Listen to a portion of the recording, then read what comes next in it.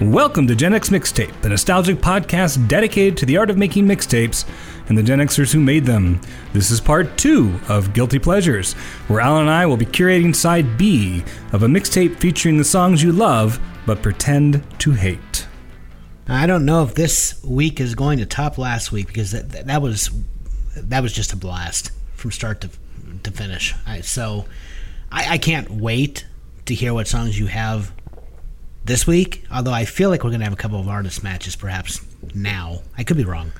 But I don't know, I can't wait to put it all together to sequence this mixtape, because last week alone is just it is just a playlist that I can't wait, secretly of course, to listen to. So we definitely did our job last week. I don't know. I'm just hyped. I'm super excited. I'm debating. I know we finished off with Through the Years by Kenny Rogers, and I'm thinking maybe I should have picked The Gambler, because I can see how people see that's a guilty pleasure, and they maybe would have preferred to hear that. And I kind of feel the same way about my next song. I'm looking at it right now going, ooh, I went with the less obvious choice. Maybe I should have picked the obvious choice. I went with the less obvious one because I like the song more, but people are going to expect the other one. And then I realized that based on all of my notes, you literally can just interchange the song and it's not going to matter. So that's how similar the songs are. So you can decide if I should go with the one or the other. Okay. All right. You ready? Fair enough. Do you have something you wanted to say first? No. Okay. I kind of jumped into it. Suspense is killing me. I'm not going to Rickroll you, Alan. Oh, okay. So never gonna give you up or Together Forever? I said I'm not gonna Rickroll you, so that's why I didn't go with Never Gonna Give You Up. Okay. I went with Together Forever. Right. Which is a song I like better. But the choice that you're giving me is... Yes, okay. Correct. Right. If you think we should go with the more obvious choice. All right, so we're going into... I'll talk about it and you can think about it. All right. To our late 80s. I think I decided why I like Rick Astley as a guilty pleasure. I think he's kind of a little bit behind the times musically. Oh, yeah. I think his songs would have fit nicely in the early 80s. I agree. I think they could have easily, if you would have told me these songs came out in 83, 84, I would have believed you. Production-wise, maybe a little advanced, but the songs themselves would have fit perfectly in the early 80s. Oh, yeah. He has a new wave vibe to his music. And his voice. Now, here's the thing. I remember the first time I saw Rick Astley. The first time I saw the video for Rick Astley. Very British looking. Yeah, very British. But I heard the song before I saw the video, and I imagine, because he has that deep baritone, and I imagined that he was I did not imagine that he would look like a 14-year-old child or dance with a trench coat. Yeah, I mean, it was just, it blew me away because that voice did not match that face at all. Exactly. Which has happened before with other artists, but he looked like... he looked like Opie, like he walked off the streets of Mayberry. I mean, I just was not ready. He did not fit that sexy pop star image. Not at all, no. In fact, it was quite the opposite. He looked a little dorky. Yeah. But I kind of liked it. It was kind of refreshing. Yeah, no, I agree. But I will say this, too. Not only would he have fit nicely into the early 80s, but his voice had that classic... almost a crooner voice. Yeah, if he had just released an album of standards, oh hell, he could have been Harry Connick. He would have, he would have beat Harry Connick. This is the same time Harry Connick came out, but he may have been much better. I mean, he would not necessarily been had the chops on the piano, but But he has that voice. I mean, it's. Or was when Harry Met Sally 89? 89. Yeah. So this was slightly before the whole Harry Connick revival, but right. But no, I mean, he would have been so good, performing, as a Sinatra tribute, and I just don't know. A part of me wishes that he had, at least tried a standard or two, because I would have loved to have heard that combination. Maybe he did. We just don't know. Well, that's true. I don't know. Poor Rick. I doubt he ever saw a cent from all of his viral travelings across the internet, because I can't think of a more viral song or video than this. Of course, we're talking about Rickrolling, which became a thing. I think it's probably still a thing because it's no longer a thing. So people do it because it's no longer, you know what I'm saying? Right. It's one of those, it's more of a joke now because the joke is so old. But yes, if you don't know what I'm talking about, then you know, where have you been? But people would post, you know, different links on a website or send an email or post something on Twitter and make you think clickbait, right? Get you really excited for the content, and then you click the link and it's Rick Astley singing "Never Gonna Give You Up." Right. Yeah. No, the Rickroll was everywhere. I don't think there was a YouTube video for about a 3-year period that did not end with Rick Astley, quite frankly. But yeah, no, you're right. I mean, it still lives on, and it's a parody of itself now. So right. I wouldn't feel bad if he would have gotten royalties, but yeah, that's not how viral videos work. That's not at all. I mean, I guess they do now that things are monetized, but back then, you know, YouTube hits weren't monetized, and people were cutting and pasting and putting things in their own videos. So yeah, there's no way he could have monetized that. Okay, I'm still thinking about. I'll say one more thing, and then you keep thinking. Yeah, this melody is not from the Swedes, so they hadn't quite taken over yet. That was later on with Ace of Base when they kind of started their whole factory. This was actually from kind of a hit factory in England. I think they called themselves Eurobeat, I think is what they called themselves, where they created the same kind of deal, right? They would write these songs and they would find people to sing them, young people to sing them. And their deal was taking European dance beats and putting them with Motown, swing, or shuffle music mixed in.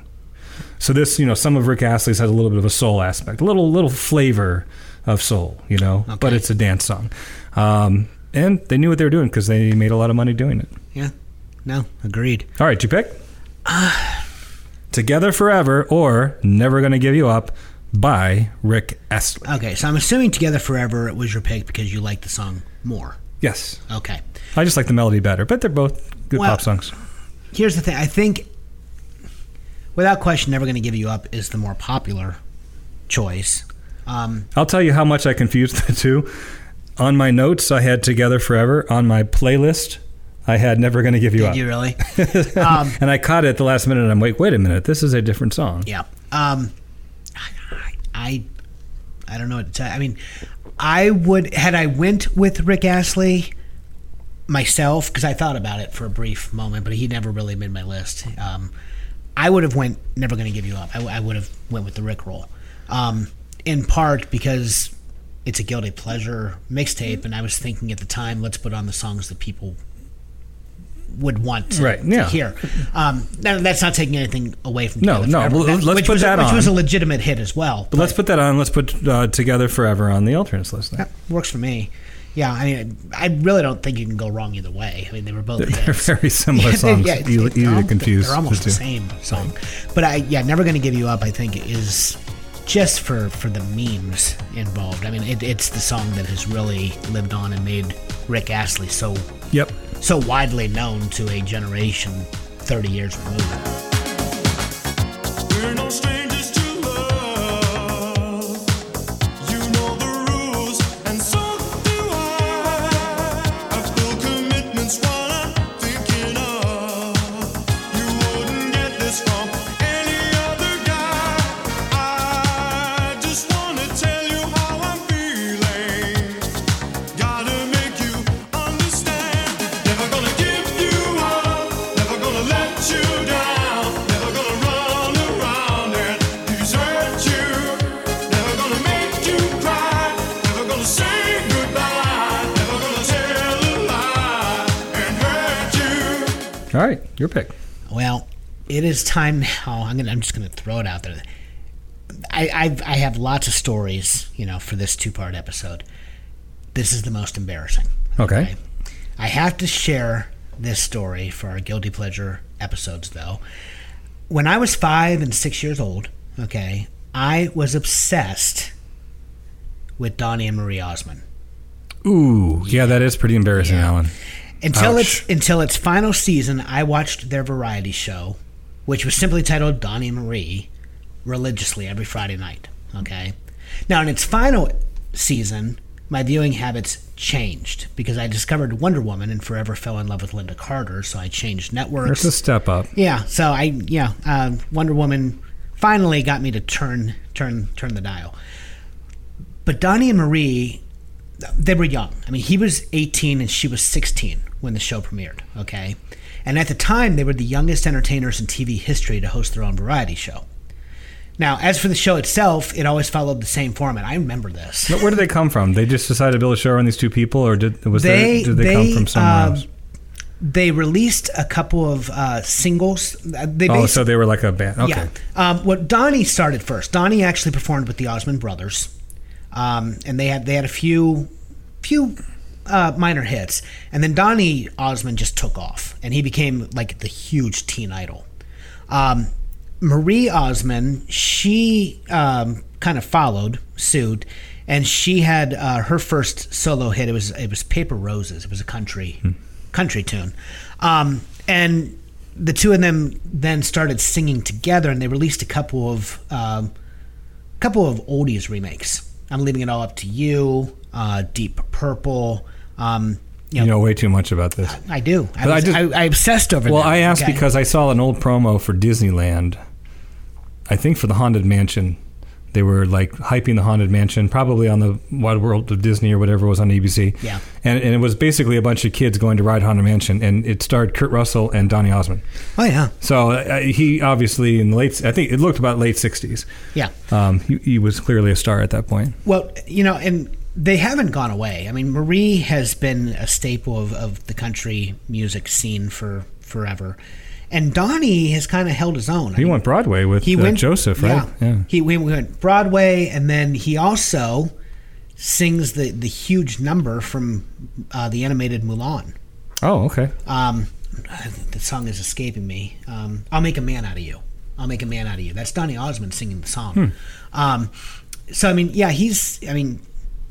and right now, my understanding is that the two of them, I think they have a I just talked about Shania last week. I think Donnie and Marie have a residency, or at the very least, they were performing Vegas. I think everyone's in Vegas now. Yeah, they are, yeah. But, okay, anyway, I haven't gotten to any. Maybe that should be a qualifier. If you have a Vegas act, you automatically qualify as a guilty pleasure. I think that probably is fair. All right, I have not shared any of the embarrassing stuff yet, okay? What? Yeah, so bear with me here, okay, all right. So, the show itself, I remember the format. I mean, I watched it all the time. The intro was always an ice skating number, and that was followed by comedy skits, and then Donnie and Marie would sing, okay? The most famous song performed on the show was I'm a Little Bit Country, I'm a Little Bit Rock and Roll. I do remember that. Okay. That formed the basis of a weekly segment in which Marie would trade off singing a country song with Donnie singing a rock and roll song. And each episode ended then with a musical finale and a balloon drop.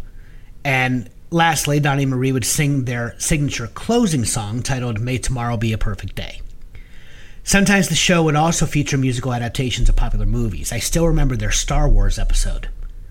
Yes, I've seen clips from yes, that. If you've never seen it, you can find it on YouTube. Yes. The picture quality is terrible, as is Donnie and Marie's acting. But at age 5... Like the cast are on there, right? Like Harrison Ford and Mark Hamill and Carrie Fisher, I think, appear. I thought they did. Maybe not. I know the droids are there for sure. The droids are there. Chewbacca's there. Darth Vader is there. The stormtroopers are there. I don't know. Don't the stormtroopers dance? Yeah. Oh, boy. They all dance. Oh, boy.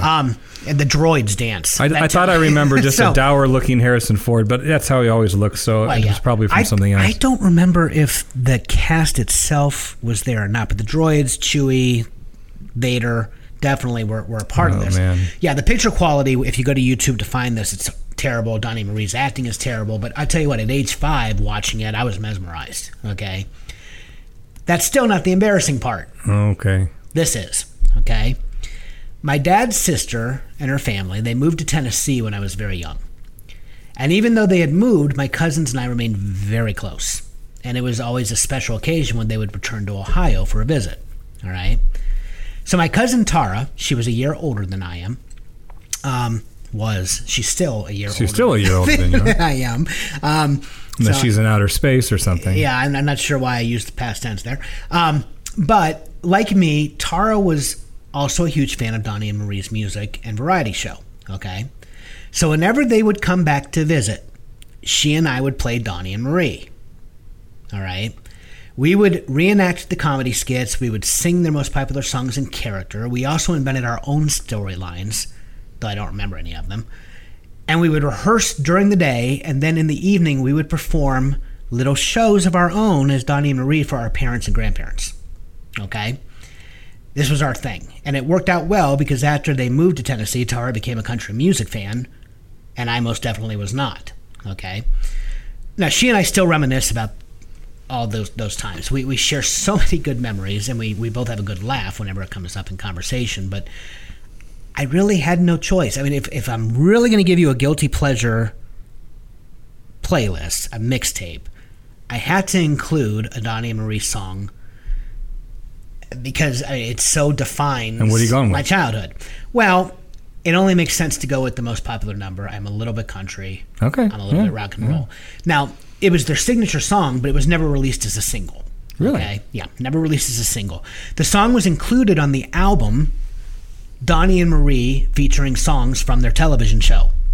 Now, Tara and I both owned a copy of that album, okay, which was a good thing because after the show went off the air, the album was out of print and the song was unavailable for almost 30 years. You couldn't find it anywhere. The album was finally released, or it was finally issued on CD in the early 2000s, and I admit I purchased the CD when it became available, but I still have my vinyl copy, as does Tara. So, here we go. This one's for Tara. So I give you, I'm a little bit country, I'm a little bit rock and roll. Well, at least two people bought it. Yeah, well, there you go. It doesn't, there's nothing, no other song on my playlist is going to compare to the guilt I feel sharing that story. That's good. That's good. But it's, get it all out. Yeah, I feel so much lighter now. It's off my chest. So, there we go. I'm a little bit country. I'm a little bit rock and roll. I'm starting with Donnie. Well, I know. I kind of know the song, so I'd be interested to hear it again. It's catchy. I hate to admit it. It's catchy.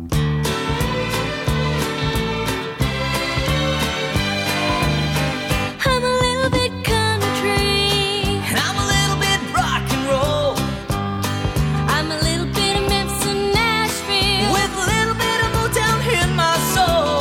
I don't know if it's good or bad, but I know I love it so. I'm a little bit country, and I'm a little bit rock and roll. You can't beat that, but it's your turn. I don't know. I might beat it with this next one. Okay. You have guilty pleasure songs, Yes.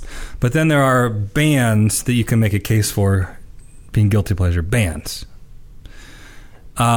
This is an example, and I'm a fan of this band, but I also understand the limitations of the band. Okay, I'm talking about Kiss here.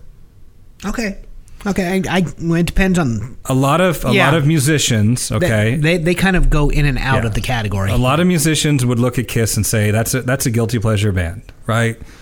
It was all about entertainment value. Nothing wrong with that. But it was all about entertainment value. They wanted to make money. They wanted to entertain. They put on a great show. They still put on a great show. It's not like they're just taking your money, right, and robbing you. I mean, they're giving you your money's worth. They've always done that with the pyrotechnics and the makeup and the costumes and the set pieces.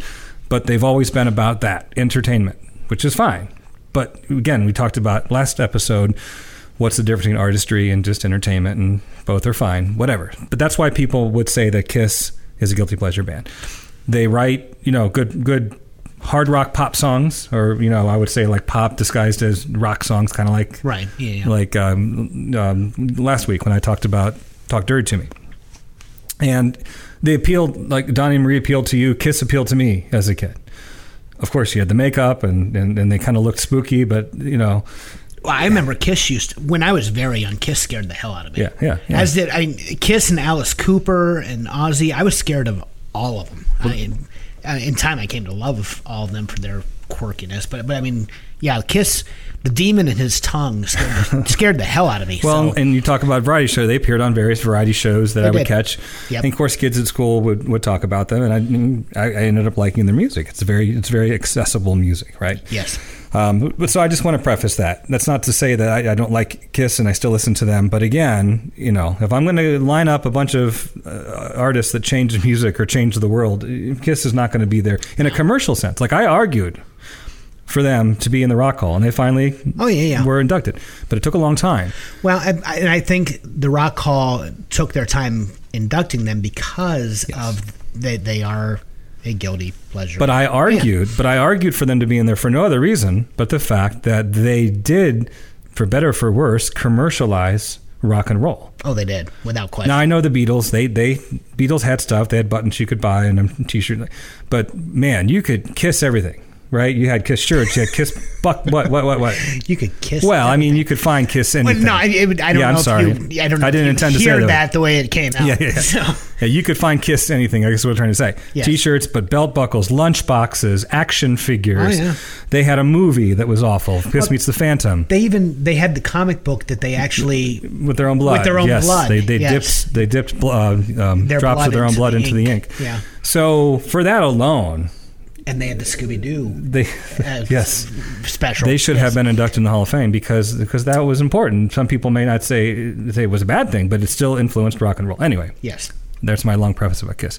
Now, the question is then what song do you pick from a guilty pleasure band? Because there are lots of them. There are. Now you could say like Rock and Roll All Night. That's a classic rock song now. We already used it. Right. Yeah. But I'm not going to pick something like that. I'm going to instead go for what many bands had in the late 70s, and that was their disco period. The Stones, Elton John, Rod Stewart, they all had their disco phase, and Kiss is no exception. They had Dynasty, where they had a huge hit with I Was Made for Loving You, which is a disco song. There's no other way around it. It's just a disco song. Without question. And they continued. I think 1980 was Dynasty, was the album. And then in 1982, they came out with an album that I had as a kid called Unmasked. And Unmasked had a comic book. It was a comic book story on the cover, so it had like 4 or 5 rows of panels.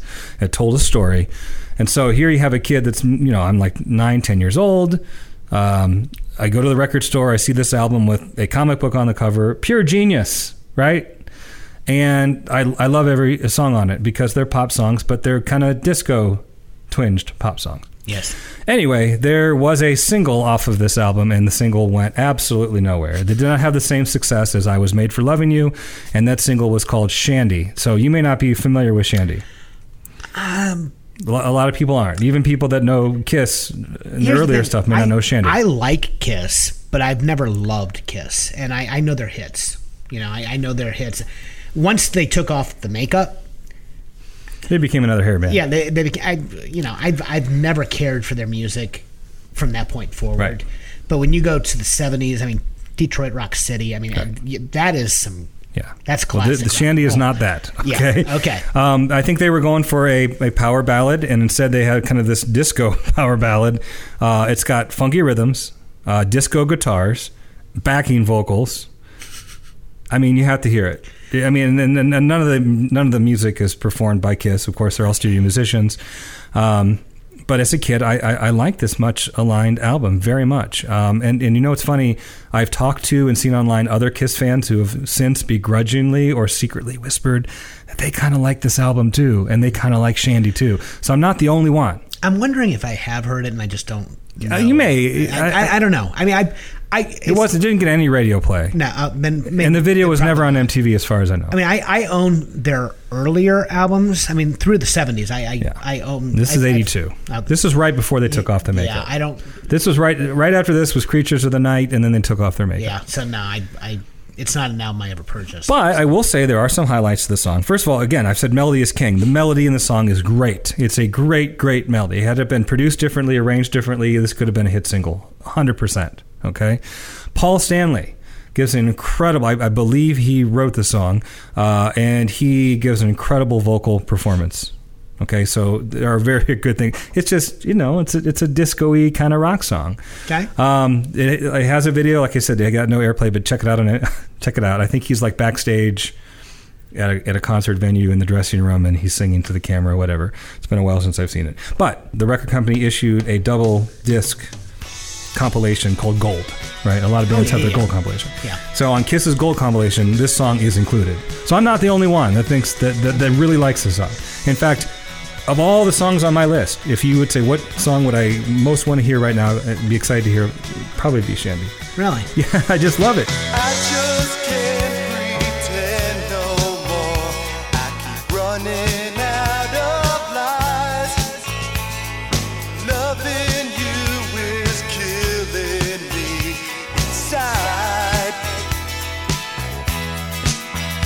Every time I find the words to end it, something in your eyes won't let it. Shandy, tonight must last us forever. Forever. We say goodnight and go home. But you know me very well, and I know you. You can tell me goodnight. Say goodnight. It's so weird to talk about these songs that are not great songs, but have a special spot in your heart. Okay. And that is Shandy for me. So in the privacy of my own basement, I will listen to this song. Fair enough. Yeah, I like Kiss. I was waiting for them. I defended their induction into the Rock Hall. They're classic rock and roll. At least the early stuff is classic rock and roll. And I did in time go out and I purchased, their work from the 70s.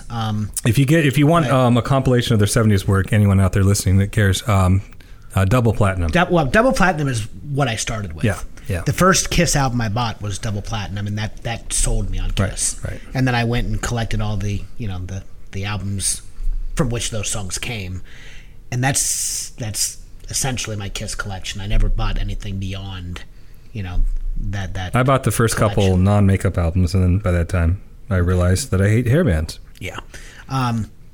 Okay. We're going to go in a complete opposite direction for Kiss, okay? Not a good transition. I didn't set you up. Well, no, not at all, but that's okay because I don't know that anything could have. Let me begin by saying that some guilty pleasures are in our response to a song rather than the song itself. Okay.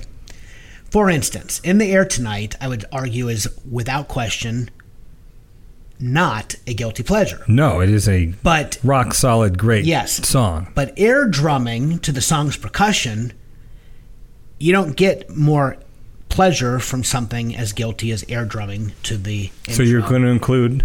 No. Oh, okay. No. You were just giving an example. That as an example. Okay, gotcha. Okay. Just as much as I love air drumming to In the Air Tonight, I love making my own skyrocket sounds. Oh, yes. Okay, this is definitely... Okay. It is the highlight of my every listen to Afternoon Delight by the Starland Vocal Band. Nice, yes. Okay. This is a guilty pleasure you can get, my friend. Yes. The band itself knew that skyrocket sounds were needed. The four-part harmony vocals are the star of the song, but the key element is that pedal steel guitar lick that follows the line "Skyrockets in Flight," because they considered using a sound effect to stimulate fireworks, but instead, Danny Pendleton, who was playing pedal steel at the session, he came up with the solution that satisfied the band. He turned on every pedal and just let it rip, and it works, but it has nothing on the explosions of my own making. Okay, now, if that weren't reason enough to love the song, there is also no point in denying my immaturity. I admit the double entendres speak to my childish nature, okay? I find great joy in the not-so-hidden meaning of a suggestive lyric. I just do.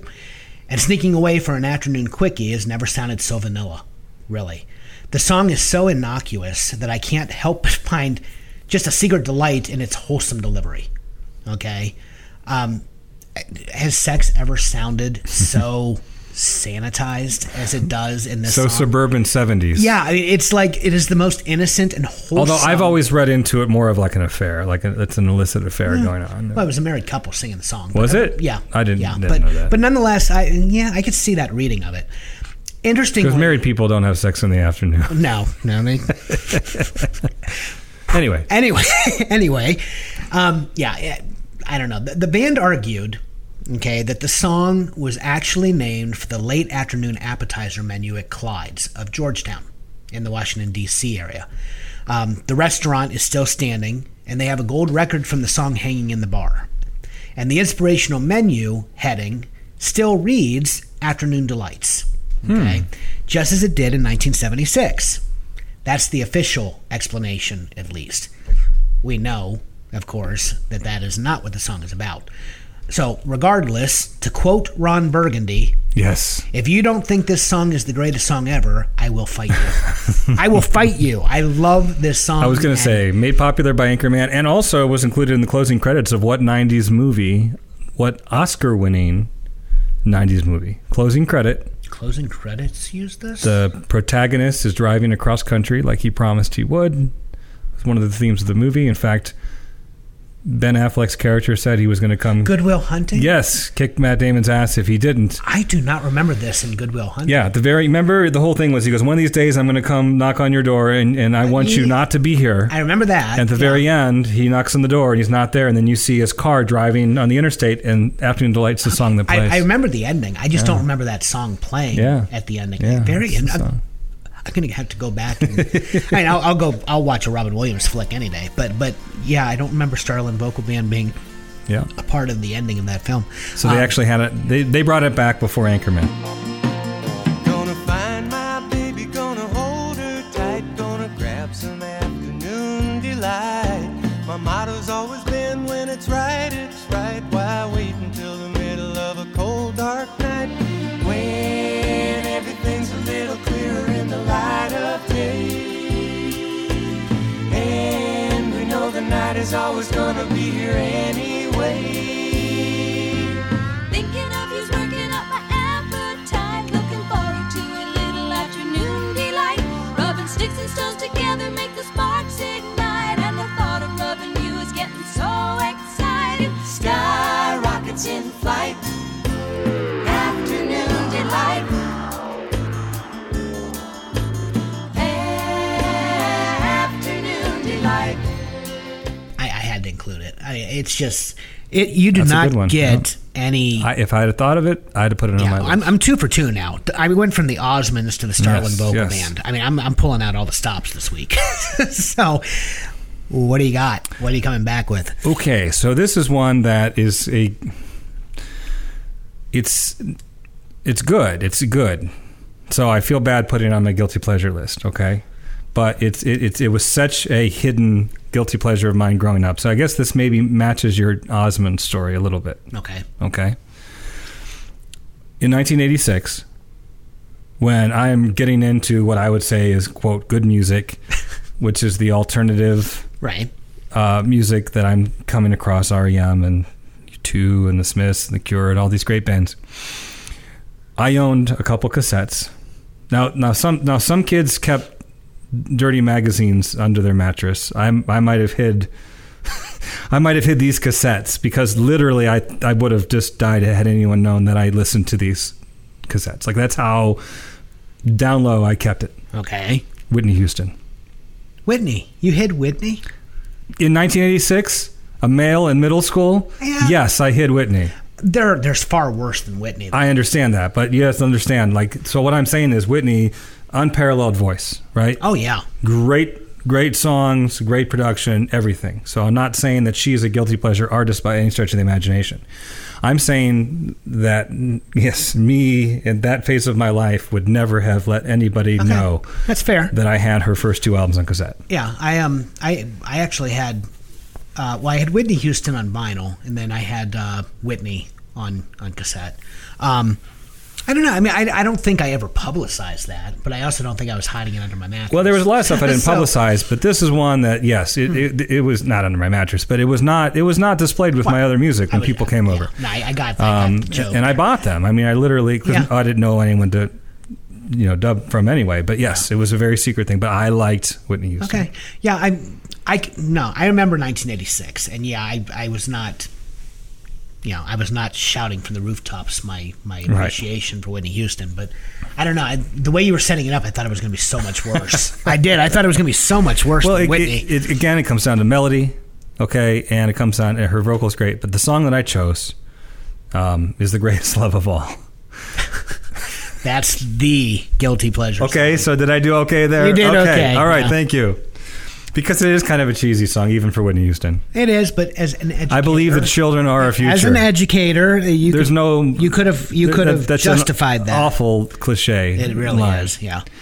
But again, her vocal, the sweeping chords in this song, you have strings, right? Even though this is late 80s, the strings still exist, and they're sweeping, and they're very aggressive in this song. But that last note, you can say guilty pleasure all you want. Just for the last note of this song, it's everything.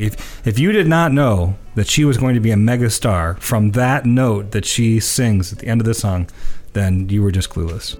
I believe the children are our future. Teach them well and let them lead the way. Show them all the beauty they possess inside.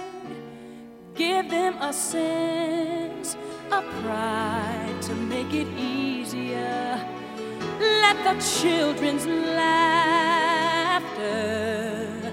remind us how we used to be.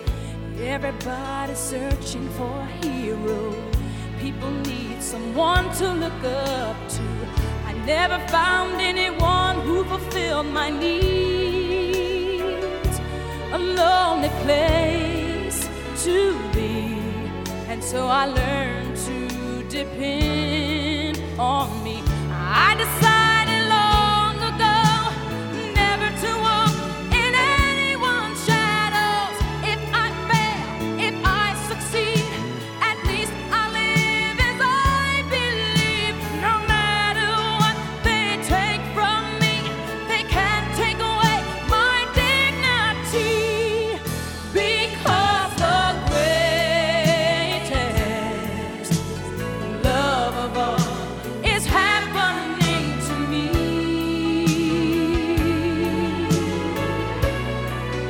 I found the greatest love of all inside of me. Even listening to it today, I cringe a little bit, because it is so cheesy. But I'm not afraid to say I'm a little bit of a romantic, and I like this song. This is my favorite song from Whitney Houston. Yeah. And there were so many great pop songs, and she had a lot of singles, of course, right? Oh, yeah. There were a lot of great songs on the first two albums that were not singles.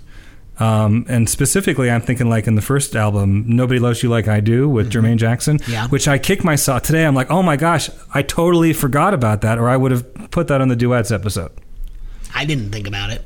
Yeah, it's been years since I've heard it. Yes. So, So, yeah. But that's, so I said it, so it's on our alternate list. I want to put that on there. Yeah. Whitney Houston, The Greatest Love of All is my number 3 guilty pleasure. No, I love Whitney. I don't know what I was expecting, but I was not expecting Whitney. Well, I started by saying that she's not a bad artist. She's not a guilty pleasure Yeah, artist. agreed. Yeah. We've already set up the dichotomy. I'm the lyrics guy. I had to tell you that it was only like a year or two ago that I realized that Saving All My Love for You is about having an affair with a married man. Yeah. I never knew that. I always thought it was this romantic, like long distance affair. I never listened to I was you. I never listened to the lyrics of that song, and neither had my wife. We were actually, it was playing, and the two of us were just quietly doing our thing, and we were both listening just on our own, and both of us, our eyes connected. We had never realized that she's the other woman in that I didn't song. know that either. So, so that one shocked me. But yeah, no, Whitney is. I never gave any of her lyrics a second thought. I just like the music. Yeah, well, I mean, she has that voice. I mean, she's just. Her death was a major loss, but of course she had already lost so much of what made her special before she had passed because of the drug addiction, and but Well, if you look at that first cover, her first album, I mean, she's very conservatively dressed, her she hair, is, everything. yeah. And then the second album, she comes out of that a little bit. Unfortunately, Bobby Brown came into the picture. I was going to say Bobby Brown was the one responsible for Whitney just totally unhinging. But Which, you hear it all the time. Under the pressure, here she's this kind of good girl that comes out, and she's been playing that role for 2-3 records, and here comes the bad boy, which is always attractive, or it seems to be, for a lot of girls. But unfortunately, man, just went too far the other way. yeah, well, just a crack addiction. I mean, crack is such. I don't know. Whitney Houston always felt, in my mind, far too classy to have gotten addicted to crack. I didn't even know it was crack. I just knew of it was all drugs, it was crack, and I'm like, not that I'm suggesting that any drug is, the better choice, but crack is just, in my mind, it's so below her, who she was and how she began. I don't know. It's still tragic that we lost such an incredible voice. Okay, so you done with I'm Whitney? done. I'm okay. finished. Well, my next song, I could have picked any song because I picked it for the artist, not the song. Okay. This is an artist, we talked about them last week, that I do not consider a guilty pleasure, but the world does. And I put them on here because if they are categorically assigned as a guilty pleasure, then damn it, I'm going to include them because I can't get enough of them. Okay. Everyone remembers, well, maybe they don't. I don't know. It was not a great film. But there's a scene in Tommy Boy, okay, where Farley and Spade declared their distaste for the Carpenters. You ever seen Tommy Boy? Oh, yeah. Okay. It took place in Sandusky, Ohio. Yes, it did. So, and after all, the Carpenters are quote-unquote lame. Only the biggest loser would actually like the Carpenters. But you fast forward that film a bit, and there they are singing their little hearts out to Superstar. Okay? Superstar. Yeah. Love that song. So, now, it's not the one I chose, but I love Superstar. It's such a great song. I'll admit it, I love the Carpenters. And I still get chills when I hear Karen sing. Okay, she remains one of the greatest voices in the history of pop music. And Carpenter's singing has attracted critical praise and influenced several significant musicians and singers, including Madonna, Sheryl Crow, Pat Metheny, Sonic Youth's Kim Gordon. Oh, there was Shania a whole Twain, tribute album in the 90s from all these alternative artists. Exactly. Yeah. Katie Lang. I mean, Paul McCartney has said that she had the best female voice in the world. It was melodic, tuneful, Who said that? distinctive. McCartney. Oh, yeah. Yeah, Macca. She has been called one of the greatest voices of our lifetime by Elton John. And let's not forget that her prowess as a percussionist has been praised by fellow musicians Hal Blaine, Cubby O'Brien, Buddy Rich, and by Modern Drummer magazine. In fact, in 1975, she was voted the best rock drummer in a poll by Playboy readers, beating Led Zeppelin's John Bonham. Well, that's a tough. I mean, I'm just throwing it out there. Stylistically, you're not even. Yeah, totally. She's not attempting the stuff. I agree. Okay. Agreed. Yeah. I'm not saying I agree with the poll. I'm just saying she won the poll among Playboy readers. Maybe Meg White would be a better comparison, but perhaps. Whatever. Yeah. So, on October 12th, 1983, but shortly after her death, the Carpenters received a star on the Hollywood Walk of Fame, right? In 1999, VH1 ranked Carpenter at number 29 on its list of the 100 greatest women of rock and roll. And in 2010, Rolling Stone ranked Carpenter number 94 on its list of the 100 greatest singers of all time, calling her voice, quote, impossibly lush and almost shockingly intimate, adding, quote, even the sappiest songs sound like she was staring directly into your eyes. Yeah, that's the thing. Like, Whitney clearly has the greatest voice in pop music, but what Karen Carpenter had was that, it was the tone. Yeah. It was something about that tone, that rich, warm, inviting tone, so comfortable, like. Oh, yeah, yes. It's comfortable. Comfortable is the Yes. word. I mean, it was, every song sounded familiar. Even on first listen, it was a song that you knew. It was like a blanket. You just the opening lines of Superstar right there. That's all you need to hear. Yeah, agreed. The fact is, the Carpenters are awesome, and I'm not alone in my opinion. Nonetheless, today they are firmly rooted in the canon of guilty pleasures. Okay, which kills me. I feel no shame for my love of their music. Depending on how you look at it, though, I can thank or blame. I'm going to thank an ex-girlfriend for my fanboy status. Okay, she listens to our podcasts, and this is an affectionate shout out to her influence on my musical tastes. She was a Carpenters fan. She loved to sing, and when she sang, she sounded like Karen. Really? Really. I spot on. Sounded like Karen. Now, I'm not sure if you remember, but when you and I vacationed in Florida before our senior year, she made me a mixtape to listen to while traveling. Only she didn't record and sequence songs. Rather, she recorded herself singing songs for me. Cool. And the end result was largely an anthology of Carpenters hits. I mean, there were other songs on there, but it was very heavily Carpenters. I must have listened to that cassette 100 times through. And it's a testament to the quality of the Memorex brand that I did not wear out the tape. But sadly, I made the mistake of taking the cassette with me to school one day where it played in the journalism room as I worked on my section of the school newspaper. And late to my next class, I forgot to eject the cassette. When I returned to collect it a few periods later, I was heartbroken. The cassette was gone. And I never did find it. Yeah, never found it again. I have my suspicions about what happened to it, but I'm not gonna go back in time. Oh. Yeah, okay. So anyway, wow, I've never thought about that in a while. Yeah, I've never forgotten the thrill of listening to her sing though. And my love of the Carpenters lives on to this day, and it is her doing. I mean, she indoctrinated me. She schooled me on the Carpenters, and I can't thank her enough. And she did. She sounded like Karen. It was incredible. So I've decided to go, though, for our mixtape with the duo's last top 10 single. Okay? Only Yesterday. From the 1975 album Horizon. That's a good song. Oh, I love it. And it's so unusual because at least go with Sing. Go with... No. I don't like that song. That's a good guilty pleasure. Well, no, it's not even a pleasure because I just hate that song. Well, but that's the one Carpenter song I didn't like. Here's the thing. In my mind, there was no... Yeah, okay. There's no song that truly fits. Okay. Anyway, if I'm going to choose that, I'm going to have Sesame Street characters singing the song. I'm not going to go with Karen Carpenter singing it. No, I went with Only Yesterday. It's from the 1975 album Horizon. Here's the thing. I don't think any of their songs are guilty pleasure, so it really didn't matter what song I chose.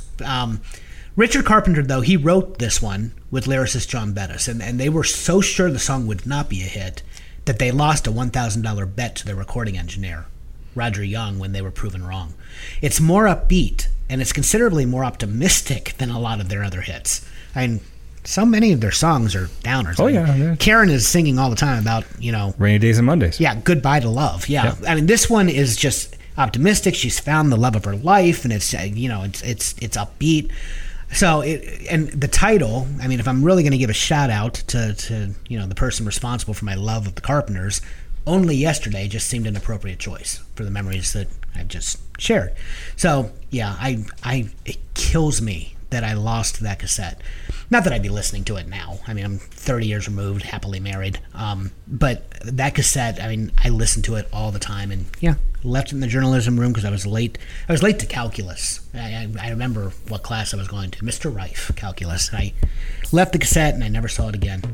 After long enough of being alone, everyone must face their share of loneliness. In my own time, nobody knew the pain I was going through, and waiting was all my heart could do. Hope was all I had until you came. Maybe you can't see how much you mean to me. You were the dawn breaking the night, the promise of morning light, filling the world surrounding me. And when I hold you, baby, baby, feels like maybe things will be alright. Baby, baby, your love's made me free as a song, singing forever. Only yesterday when I was sad and I was lonely, you showed me the way to leave the past and all its tears behind me. Tomorrow may be even brighter than today, since I threw my sadness away. Only yesterday. Well, I guess it's a good transition because this next artist, I don't hate, but I can see why he's considered a guilty pleasure, and he's definitely considered a guilty pleasure for me. That being said, I know some people, well, one particular colleague at work who, he's a fan of this artist, which shocked me. I don't know that he's even embarrassed of it. I just don't tell people because I would be embarrassed of it. That's so horrible. I sound like a snob. I'm talking about perhaps the patron saint of all guilty pleasure artists, Mr. Barry Manilow. Aha. He's on my alternates list. I had him on the 12, and then I'm like, everyone expects Barry. So I threw him on the alternates. Which one did you go with? That was the hard part. I could have gone with Mandy. I could have gone with Copacabana. That's the one that I have on my alternates. I could have gone with Looks Like We Made It. Did you go Ready to Take a Chance again? I did. I love that song. It's a great song. Love that. Well, it helps that it's from Foul Play. It's from Foul Play, starring Goldie Hawn and Chevy Chase. It's a Hitchcock tribute. If you've never seen this movie, folks, you've got to see Foul Play. It's a great movie. Fantastic movie. Yeah, what's less cool than liking Barry Manilow? I don't know. I don't think there is anything. Maybe Donnie, Marie Osmond, but especially since, and this is true story, she was my mother's favorite artist, and my mother-in-law's favorite artist. Oh, wow. Both my mother and mother-in-law both loved Barry Manilow. Okay. Yeah, that was their favorite singer-songwriter. So I grew up listening to his stuff. Like I said, I had a ton of songs in mind. Copacabana I almost picked for the same reason we talked about with The Gambler and Rick Astley. I mean, that's the one people are going to expect. My wife even said, well, of course you picked Copacabana. And I said, I didn't, actually. I went Ready to Take a Chance again because I like that song. I'm a selfish host here. I pick songs I like. Well, I had Copacabana on my alternates, and it was going to make the alternate playlist regardless. So, yeah, I love Ready to Take a Chance. It is one of the... had we done a 70s movies songs episode, this would have been the first song on my playlist. So it's fantastic. I sound like a broken record, but it's epic melody, sweeping strings. Again, the strings right before the fade out of this song. Pay attention to the right before the fade out. He finishes singing the last verse or chorus, and then the strings more aggressive than Kenny Rogers. It's almost shrill. But it fits. It fits the 70s Barry Manilow. Yeah. But and I'll be honest here. Lyrically, this is one that I will comment on because I do like songs about taking risks and having hope. Yeah. I know that sounds cheesy, but I'm a sucker for those types of songs, right? The lyric, been living with nothing to show for it, you get what you get when you go for it. I just think that you could hang that as a motivational poster in your classroom. You could. Yeah. Absolutely. Right? Like, you get what you put into it type of thing. And so it's about, specifically in this song about taking a chance on a relationship after being burned. But you can really apply this to all sorts of things. Making a career choice, right? Taking a risk by moving to a different place. All sorts of different ways you can apply this song. You remind me I live in a shell, safe from the past and doing okay, but not very well. No jolts, no surprises, no crisis arises. My life goes along as it should. It's all very nice, but not very good. And I'm ready to take a chance again, ready to put my love on the line with you. Been living with nothing to show for it. You get what you get when you go for it. And I'm ready to take a chance again with you. Barry Manilow, he is firmly entrenched in guilty pleasure, which I don't know is fair, honestly. I mean, he has so many records attributed to it. And I'm not talking about the vinyl. I'm talking about he broke so many records. I mean, he started as a jingle writer. Yeah. He wrote commercial songs. Yeah. He was a jingle writer. Then he was a personal assistant and the piano player for Bette Midler. Yep. He actually, the American Bandstand theme, we're going hoppin' today. I mean, that was written by Barry Manilow. Yep. But, it reminds me, it's a lot like the scene from Tommy Boy that I just referenced. Because, and I know you watch Family Guy. Oh, yeah. Right? Remember the episode? There's a scene from Family Guy. After a news report on Barry Manilow airs, the gang at the bar vigorously denounces the singer. But they can't contain their shameful secret for long because within moments, all four giddily come out of the Manilow closet, joining in song 2, ready to take a chance again. Oh, really? I Yeah. forgot about that. Yeah. So as well they should, because That sounds like my coworker and I, because I'm not going to say who it is. I'm not going to Barry Manilow out him or anything. Okay, but he's Barry Manilow out him. He's how do I say this? I'm not trying to be toxic masculine here, but he's a man's man. He's a coach. He likes 80s hard rock. He's the last person you would expect to listen to Barry Manilow. No, Manilow. I mean, he's. Yeah, I respect. And here's the thing: the more I read about him, like the article that I shared with you last week from Rolling Stone, that is the most self-deprecating and the most endearing thing I think I've ever read about that man. Yeah, it sounds like a joke. It's Bruce Springsteen, Bob Dylan, was it? No, Springsteen and Billy Joel. Oh, Springsteen, Billy Joel, and Barry Manilow at a table at a restaurant. Yeah, and no, Bob Dylan was the one that commented saying that he was a Barry Manilow fan. Yeah, Bob Dylan, he once stopped Manilow at a party, embraced him, and told him, "Don't stop what you're doing, man. We are all inspired by you." That was, we're just not going to admit it. That he didn't say that, but that was a subtext. But I mean, even Sinatra once, pointed a finger at Manilow and with reverence said to him, "You're next." I mean, it's he's very well respected in some circles, just not in the cool club. Right. But no, I went with Copacabana because it's Lola, Tony, and Rico. Yeah, and I love that song too. And plus, that's the song that gave us one of the greatest Star Wars parodies of all time, Star Wars Cantina. Right. Which I mentioned only because I want it on the alternates list. But people are going to expect Copacabana. Not as many people know Ready to Take a Chance Again, but trust us, it's a great song. Oh, it is. But that's why I relegated him to my alternates list, because I'm like, everyone expects Copacabana, which is the song I was going to go with. So I'm really happy that you chose what you did. I mean, that's it. I sing at the top of my lungs to that song. I do roll the windows down on the highway and listen to that song. Yeah. Okay, so it is my turn, and my next song. This one is especially galling to me. Okay, as I had spent a decade goofing on those who worshipped her. Right? I'm talking about Taylor Swift. Oh. Who I agree with you is legit, but I did not always think in those terms. No.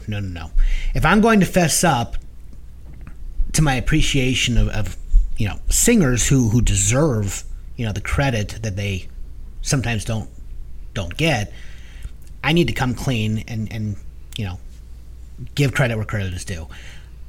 I always did enjoy Taylor's spazzed out white girl dance moves. Okay? And it provided me with endless fodder for ridicule. I similarly laughed at her monthly heartbreak and her incessant need to write songs about that's in her life. That's just a Taylor Swift thing. Well, but it's endearing. She was a teenager, and for part of it. And of course, I was quick to point out that she had obviously never read Shakespeare's Tale of Star-Crossed Lovers. Yeah, well. Right? Her happily ever after with Romeo absolutely pained me. But then came Shake It Off. Okay, that song was everywhere. And it was like a virulent strain of COVID, really. Wait a minute, that was after the Red Album. The Red Album was so good. It was. But Shake It Off Shake It Off is what changed everything for me. Shake It Off, it spread from FM station to station, city to city, country to country. I mean, it almost overnight we had a pandemic on our hands. And as with all outbreaks, it was the infirm and vulnerable who suffered the most and succumbed the fastest, I thought. As a DJ, I was forced to play this song every night at every gig to every dance floor. I had no choice. I mean, if I wanted to get paid, I had to play what was requested, and this was requested time and again. At one wedding reception, Dave, I kid you not, the bride asked me to play this song 3 times before last call. Okay? So long story short, it's an earworm of the worst kind. And it was one giant hook right from the intro. It got under my skin, and in time I found myself head bobbing and then swaying, and I was infected, okay? But what really made me a Swift convert was the music video for Shake It Off. Oh, it isn't like is it Grease? Or she's wearing a Letterman's jacket or something, and Converse. There are a number of different costume changes. I forget. But Taylor was so incredibly self-deprecating that I found her absolutely endearing. I mean, the fact that the song's lyrics were aimed directly at me for the years that I had sneered, scorned, and scoffed at her talent was not lost on me. I mean, the irony at its best. So then one day, while procrastinating, like on the competitive level, I delved deeper into her catalog, and I revisited her past singles, because I thought to myself, really, if Paul McCartney dug her, then wasn't it worth a closer listen, right? So the verdict, Some of it was quite good, and some of it was even awesome. Okay. In truth, I've been a fan, really, of Taylor Swift ever since, and I readily admit that I know nothing of her non-singles. I've not gone that far in exploring her discography. But her singles are not only tolerable, they're very good, and they're addictive. So today, I defend Swift to all who laugh in derision of her talent. I'm quick to point out that she not only sings, she also writes her own music, she plays her own instrument. I mean, it doesn't get more rock and roll than that, really. And by the time she took aim at her critics with You Need to Calm Down, I was 100% in her corner, which I love that song, by the way. You Need to Calm Down is just, I love it. I learned long ago that there is no shame in taking ownership for my mistakes, and I'm wrong a hell of a lot about a great many things. I was certainly wrong about Taylor Swift. I say I'm too late. Got nothing in my brain. That's what people say. That's what people say. I go on too many dates, but I can't make them stay. At least that's what people say. That's what people say. But I keep cruising. Can't stop, won't stop moving. It's like I got this music in my mind saying it's gonna be alright. 'Cause the player's gonna play, play, play, play, play. And the haters gonna hate, hate, hate, hate, hate, baby. I'm just gonna shake, shake, shake, shake, shake. Shake it off, shake it off. Heartbreaker's gonna break, break, break, break, break. And the faker's gonna fake, fake, fake, fake, fake, baby. I'm just gonna shake, shake, shake, shake, shake. Shake it off, shake it off. I could have included any of her singles. I mean, I'm not a fan of the early. I'm not a country fan. So I mean, the earliest songs. Teardrops on my guitar and that stuff. Yeah, Tim McGraw. I'm not into the country flavored singles from earlier in her career, but once she crossed over, the Red album, I mean, is just. That's my favorite. I mean, it's. And now she's doing some interesting, indie stuff, folklore. Now, my daughter would tell you all about it, and apparently she has all sorts of Easter eggs in different media and different commercials and things that she puts out on social media. And of course, she had to re-record a lot of her earlier albums because of a conflict with her manager at the time and the record deal. She's gone through a lot, but she's kept her head up and she's stayed relevant. Well, and Lover, Lover was just both the album and the single. I mean, I'm a huge fan now, and I was not a fan. I mean, I spent so much time making fun of her, which is not really fair because she is simply this generation's version of two artists that I still have coming up. But nonetheless, I was so close-minded and so I would say has gone way beyond those artists. Oh, yeah. Well, I mean, she's outlived and when you talk about an artist that has a spanning career, of over a decade with multiple hits, not just one or two albums, but cross-generational. I mean, she is one of those. I remember thinking as a kid when you'd watch those commercials for the compilation albums of like the 60s and 70s and you'd see the songs scrolling. And I remember thinking, okay, so what artists that are out now are going to be looked at as classics someday? As Prince and Michael Jackson, Billy Joel. And, if you're going to go to the last, 15, 20 years, Taylor is one of those that you're going to look at in the same way. She defined that generation musically. Agreed. All right. Well, here's a good transition because I think one of the two people you were referring to is my next pick. Okay. And that would be Debbie Gibson. She is, she's coming up, although now I can go to my alternate list. We might have it depends. I'll probably defer to you because it doesn't matter to me what song we use. So I would have, in fact, I originally put down Lost in Your Eyes, but I used that for our couple skate show. So I had to go back and change it. My wife was not happy with my pick because she likes Foolish Beat, which I like Foolish Beat a lot too. But if it was a single, I don't remember it charting very high, and a lot of people aren't as familiar with it. It off of her first album. It did chart, but so I thought, why not just go where it all started, and go with Only in My Dreams. We have a direct match. All right, our first match of the show. Yep. Yeah, I was a Debbie Gibson fan for her songs, kind of like Taylor in a way. She didn't have a spanning career like Taylor, but she did write her own music. She played an instrument in this case. She was an accomplished pianist. And it didn't hurt the fact that she was kind of hot. Oh, yeah. For a teenage boy at the time.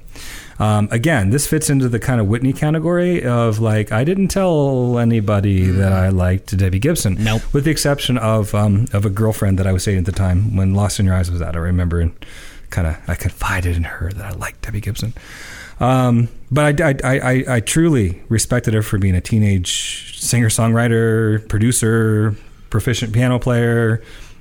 Didn't hurt that she was a major Billy Joel fan. Oh, yeah, she dedicated the first album to him, if I remember correctly. Yeah. But in the end, she just wrote really fun pop songs in the late 80s. She did. And, yes, I had a severe crush on her. That was part of it. But it was more than that. It really was. And I don't want to take anything away from her songwriting, because it is, at times, heavily produced and arranged and performed by studio musicians. It's not stripped down. And you could make a case for some of Taylor's stuff, too, especially some of her earlier stuff. I mean, the bass flourish is kind of cool, I like, in the song. You have that obligatory 80s sax solo in the middle of it. Part of me that would like to see her release an album maybe reimagining her songs with just her on the piano or kind of really stripped down. But then I thought maybe not, though, because, it is what it is. It's late 80s pop and it's Debbie Gibson, and maybe we should just leave it alone.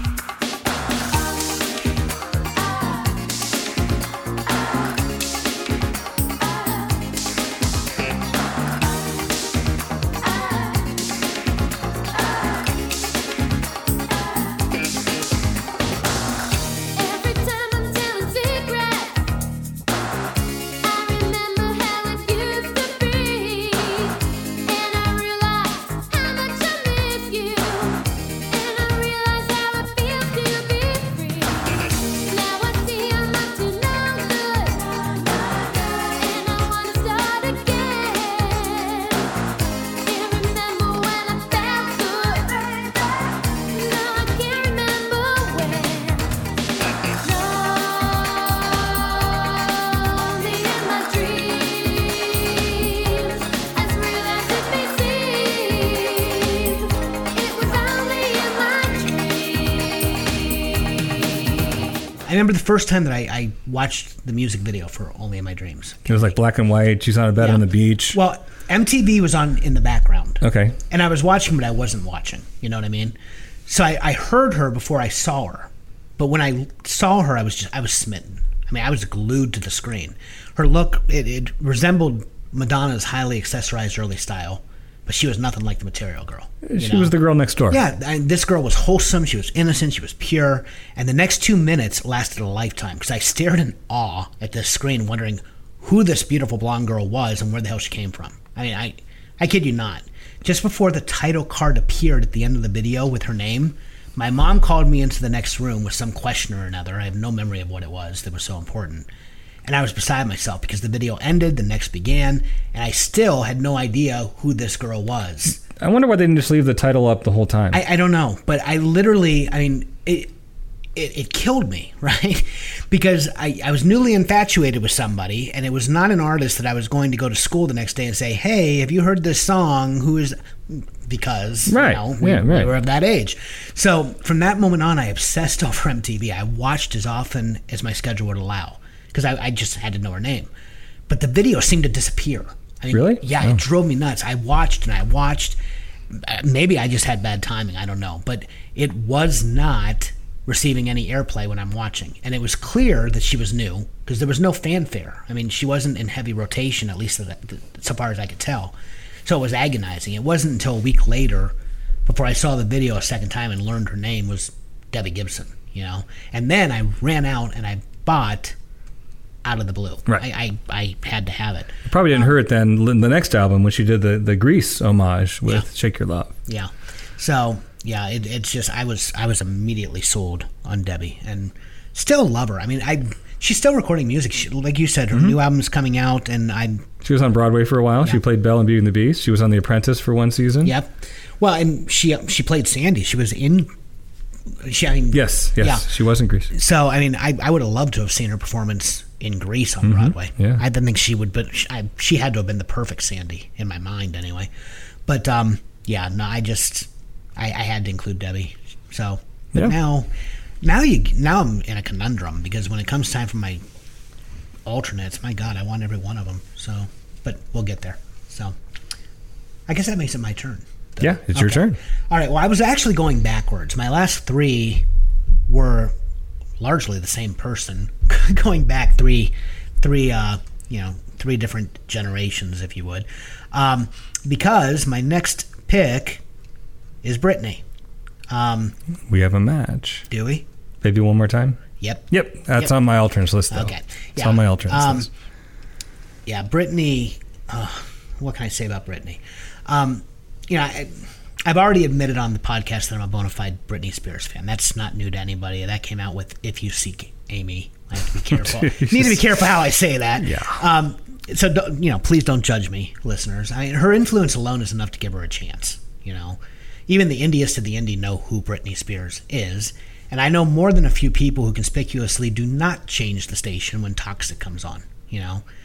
Just remember, ladies, I'm talking to our, those of you who may be listening now. If your husbands jump a little when you grab at their iPhones, you might want to check under the B's in their playlist because there's probably a dirty little secret lying there. At the beginning of the 90s, teen currency, we've talked about this, it shifted from the bubblegum and Tiger beat to grunge and maximum rock and roll. And it, although it may have been pushed from the spotlight, teen pop hadn't died. It never does. But in a way, it went underground. It spent some time on the fringes of pop culture, and one of the leading lights of the exiled teen brigade was the new Mickey Mouse Club, which we already kind of talked about. For several years, it toiled away on the Disney network, earning a small fan base, but more importantly, it provided a launch pad for several careers, including Britney. And she shot to stardom in the late 90s, just as she was on the verge of late adolescence. By that time, everything old was new again. Albums like her debut, Baby One More Time, were topping the charts as if they were hanging tough, if you get the allusion, which is only appropriate since it sounded as if it could have been cut in 89, not 99. Really, I thought. Which may be something to do with, the Swedish... She recorded this in Sweden. Yeah. This song was written by the Swede team. I figured, hearing you discuss it earlier. Baby One More Time has that same blend of infectious rap-inflected dance pop and smooth balladry that propelled Debbie Gibson, right? I know she doesn't write her own songs. I'm aware that she's a figurehead fronting a giant money-making empire. But say what you want, when it comes to pop music, she's got it. I reel at the genius of Toxic. I spin in glittery circles whenever I hear Oops, I Did It Again. I start bouncing up and down uncontrollably when I hear Womanizer. And as I drive my car, I slowly and discreetly roll up my windows while I perform my one-man show to the song that propelled her to stardom, which is Baby One More Time.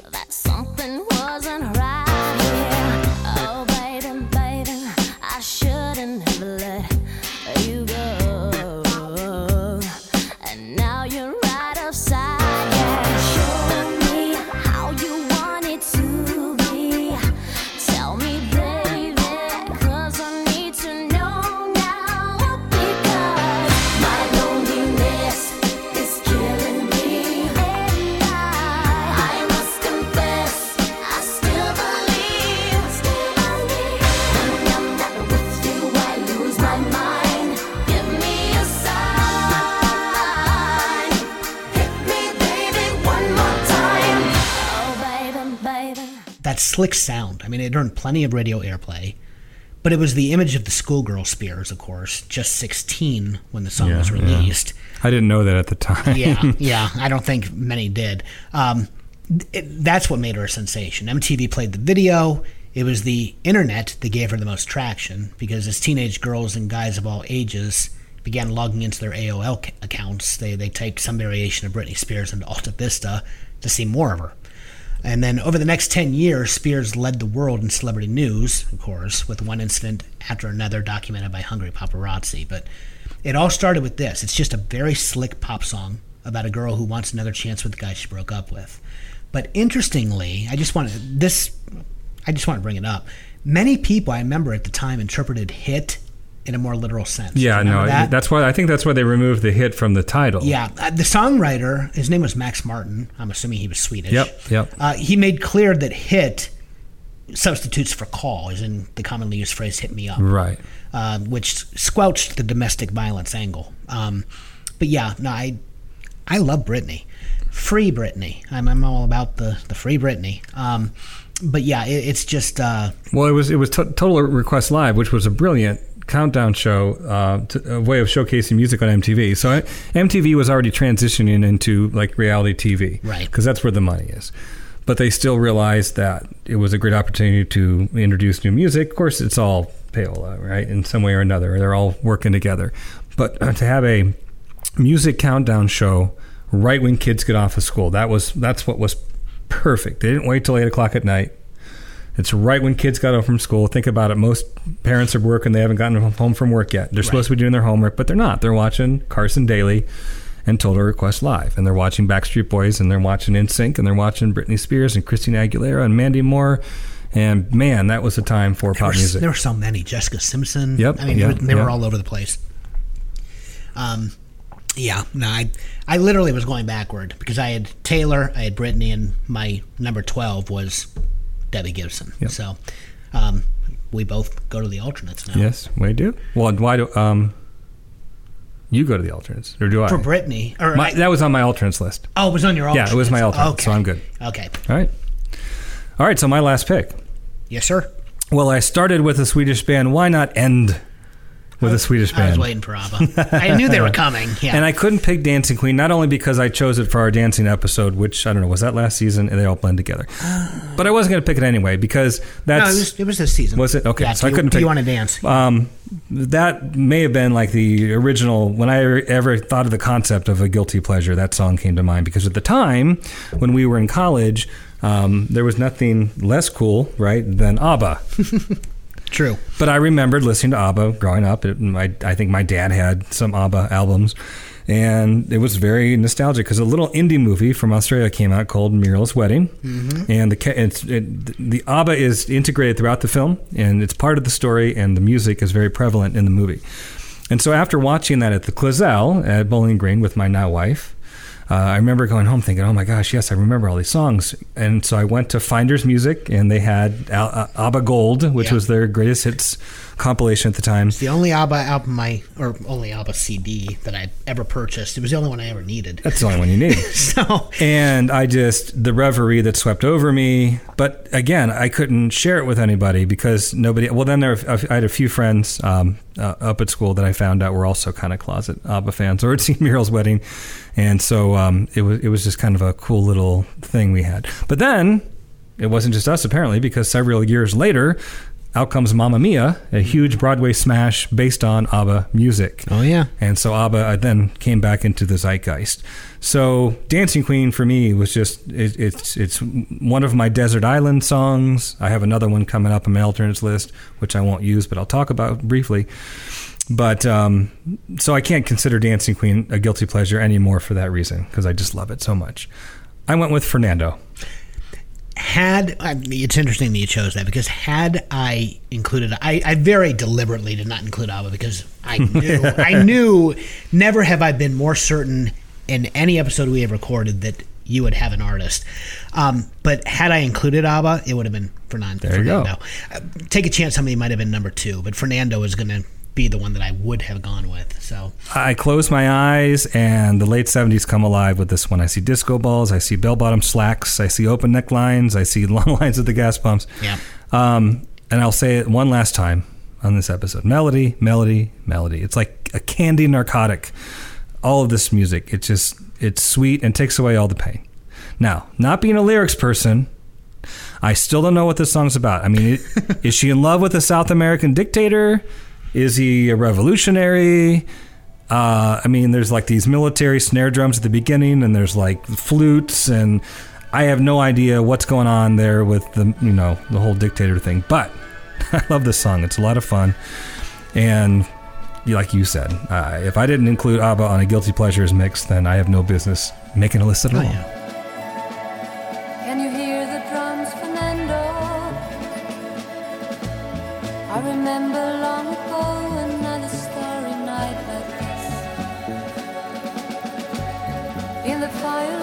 Fernando.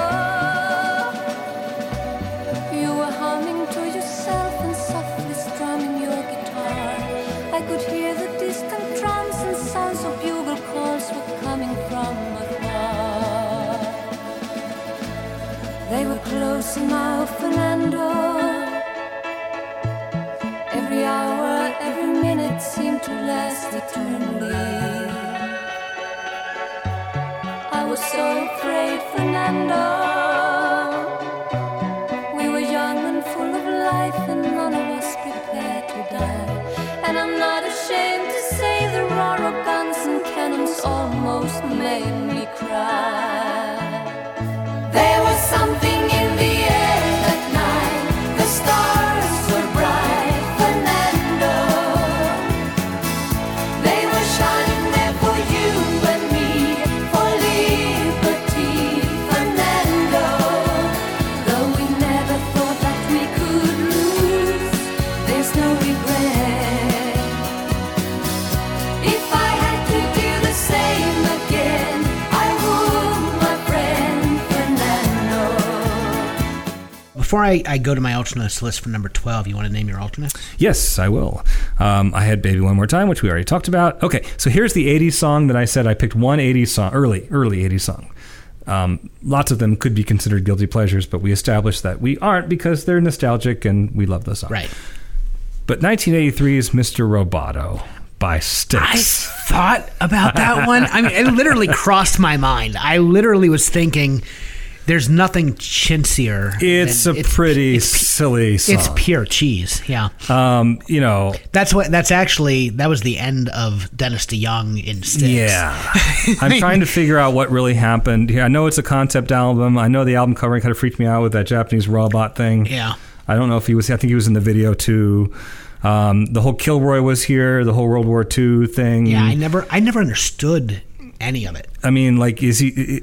I don't know. Was Dennis Young being serious? Was he trying to create this like rock opera thing? Well, or that's what I've always read, is he wanted to create a rock opera, and the rest of the band really just wanted nothing to do. I mean, it literally drove a wedge between them, and DeYoung was gone. I mean, he was done.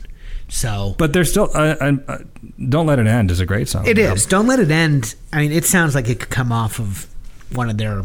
I mean, it's every bit as good as Babe or Lady. I mean, it's just a quality ballad. But that being said, it's still a fun song. It is. Oh yeah. If you want to have fun, with a group of Gen Xers at a party, throw on Mr. Roboto. Everyone's going to be singing. Domo arigato. Everyone's going to sing. So that's definitely that's a prime example of a guilty pleasure. I mentioned some of the disco tracks that some classic rock performers indulged in the late 70s, and I went with "Emotional Rescue" by the Rolling Stones. Interesting. Yes. Okay. Finally, my last alternate was the one that is on my Desert Island list, that I could not put this song on my guilty pleasure list, although a lot of people might consider it a guilty pleasure, and that is "I Will Survive" by Gloria Gaynor. That is a Desert Island song for you? I love "I Will Survive" and "Dancing Queen." Those two 70s disco staples are in my top at least 50 of all time, maybe in my top 25 of all time. Interesting. I love those songs. As far as pop music goes, those two are right at the top. And I considered adding it to the main list, but again, I just couldn't do it. Disco, of course, has all sorts of connotations. I don't think disco is a bad word. It really isn't. I got to admit, it has probably a lot more to do with racism than anything at the time. In fact, Bruce Springsteen talked about that. In fact, he wrote a song for, was it Donna Summer? He wrote for her. He wrote a Donna Summer song? Well, she didn't end up recording it. He ended up keeping it. And I'm trying to think which one it was. Oh, yeah, I was Born in the USA. Was it I'm Going Down? No. Why am I thinking? Not I'm Going Down. I can't imagine her singing anything on Born in the USA. Cover Me. Cover Me was written for Donna Summer. Really? Yes. And the reason, I just read an article about this, the reason was he felt that the hatred of disco, and of course Springsteen was used as an example of like being anti-disco, right? Right, yeah. But he hated that because he felt first of all, he loved disco, and he felt it was a racist thing because it was based on soul music.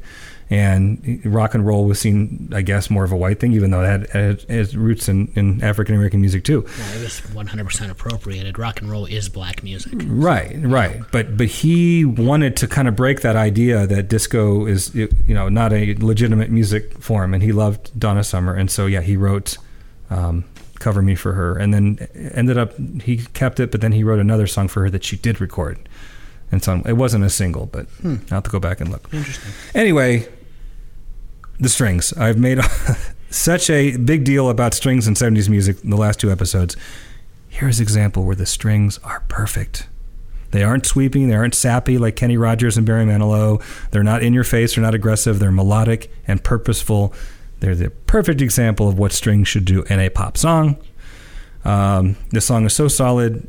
If you have the album version of the song, there's a nice little sax solo near the end. I love, not to mention the fact that it's a great female anthem. Oh, it is, yeah. In the progressive feminist movement of the late 70s. Okay. Now, I'm a jazz fan, right? Yeah. There is a jazz version of I Will Survive by the Papini Sisters. I don't know if they're on Spotify or not. I've never looked for them on Spotify. If they are, I'd love to put it on the alternates list because they turn I Will Survive into a swing tune. Interesting. I want to play it for you before we take off. Not during the show. Yeah. But before I take off today, I'm curious about your thoughts of it because it's really kind of cool. But I never would have guessed that's one of your desert island songs. I will never get sick of this song. I get excited every time it comes on. Interesting. I love it. You think people. The strings are very reminiscent of it sounds weird, but the strings in the Rocky theme. And it's the 1970s, and maybe it has to do with... Gonna Fly Now, you mean? Yeah, like just listen to the string section, and you'll hear it. It's good though. It's a good comparison. I don't know that I've ever made that association. I'll have to listen to them back to back. Yeah. Very cool. Now, I like Glory Gaynor. I like I Will Survive. I don't know that I never would have guessed. I think it's the biggest disco hit of all time, and I think Dancing Queen is a close second. So you're going to rank them both before the Bee Gees, huh? Yeah, I mean, the Bee Gees are definitely there, and I could have included them. Bee Gees are definitely there, but I put those two ahead of anything the Bee Gees did. Yeah. The Bee Gees, I thought about including them anywhere, really, but like I said, I think we've reached a point, really, in our society where it's okay to admit to liking the Bee Gees now. So, that said, for a couple of decades after the fall of disco, you didn't dare, right? Right. But, I just didn't include them. All right, well, here are my alternates, and I don't know what to pick. All right, I had, first of all, Saturday Night by the Bay City Rollers. Oh, that's a good one. I would have included that had I thought of it. I love this song. Yeah, that's a great song. This is the song. This song directly inspired Blitzkrieg Bop by the Ramones. Exactly. 100%. It was the chant, SATURDAY Night. Yep. The Ramones wanted their own chant, so it was Hey Ho, Let's Go. Literally, they credit Bay City Rollers. And that's what the Ramones, they wanted to get away from all the prog rock. They wanted to take rock back to its roots. Exactly. Yeah, so I had Saturday Night. I had Copacabana. Yep. I had Cracklin' Rosie by Neil Diamond. Neil Diamond, yeah. I had Barbie Girl by Aqua. Yeah, that fits. That totally Very much fits, yeah. Just a Friend by Biz Markie. Yeah, I guess it's. I don't know a lot about the hip hop community, so I can't tell. You remember this song? I know the song. I know the song for sure. I don't know if people look at it. Worst rapper in history, and definitely the worst singer of the rap community. But it's a good melody in that. Oh, it is, and he lifted it. I mean, he pulled it from the song "You Got What I Need," which was, it was originally who sang? Freddie Scott. Okay. Freddie Scott sang "You Got What I Need." He literally stole it. But there was no precedent at the time because, there had not been any kind of legal precedent that stopped the hip hop community from sampling right. yet. Actually, Biz Markie is the reason that there was a lawsuit because the next time he did it was Gilbert O'Sullivan's "Alone Again Naturally," and Gilbert O'Sullivan sued him.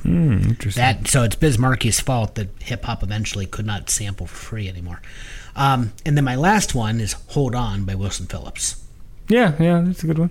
So Hold On, Just a Friend, Barbie Girl, Cracklin' Rosie, and you got to pick one. And the last one available is Saturday Night by Bay City Rollers. I think I am going to. Yeah, I'm starting to lean toward Bay City Rollers. I mean, I feel like Neil Diamond should be on the guilty list. I don't know. I think that's a Mixtape. little harsh. I think I like Neil Diamond. Well, yeah, but to me, he's the trifecta. You have the Carpenters now. You have Barry Manilow. Neil Diamond is kind of like that number 3. Yeah, I can I'm see not saying I'm going to pick him, but I mean, to me, I like Sweet Caroline. The three of them. Sweet are, Caroline's another Desert Island song. Yeah, Brilliant. Here's the thing. Sweet Caroline is the best choice. I intentionally went with Cracklin' Rosie because everyone would expect Sweet Caroline. Not the song he wrote for E.T. That's when the man jumped the shark. Okay, I mean, first he had the awful duet with Streisand, and then he did Coming to America. That was from Jazz. I was going to Singer. say, then he did the even cheesier jazz singer anthem, America, and then, the song based on E.T. Heartlight, I think is what it was called. Your Heartlight, yeah. Turn on your Heartlight. And then Bigger than a young boy's dream. okay, you don't Don't wake you me can up stop too soon. now. Take a ride across the moon. I do. I love Neil Diamond, but I mean, he literally. I mean, he's like it or not, he's categorized as a guilty pleasure for, I would argue, some pretty good reasons.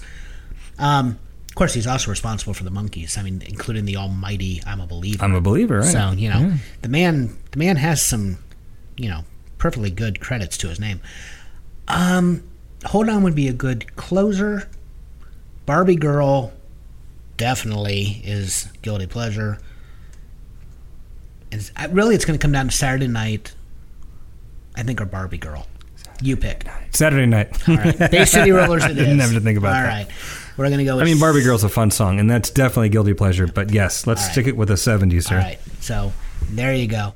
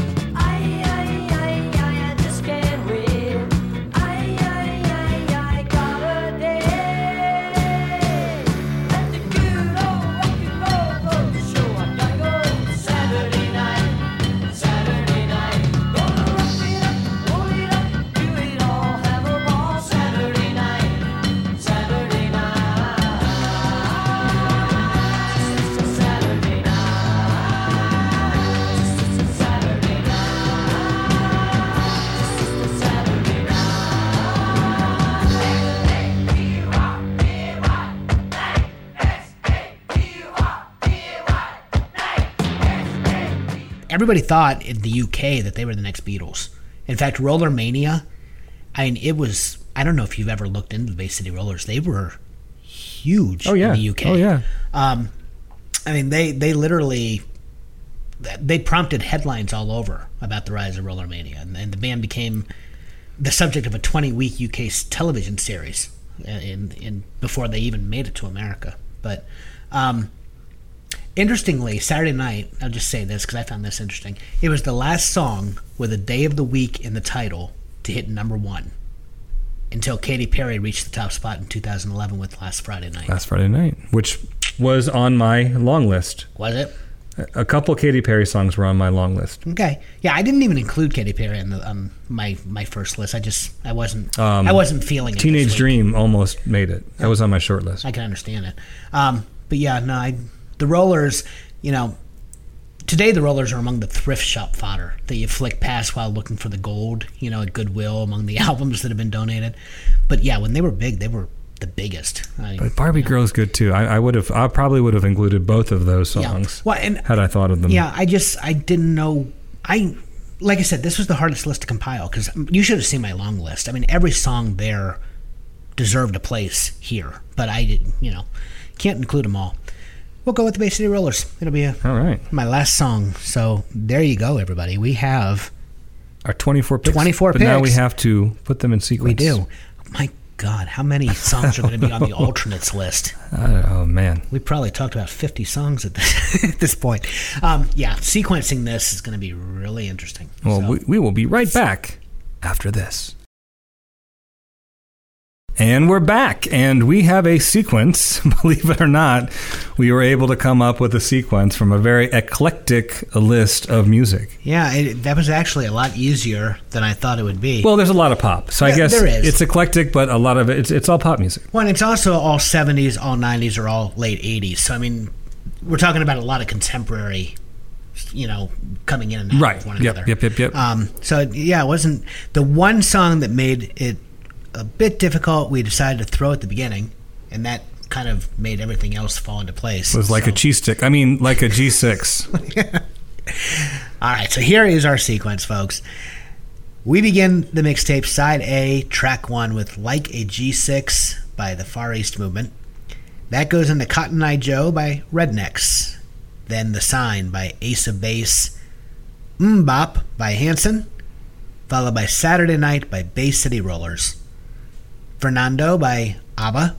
Afternoon Delight by Starlin Vocal Band.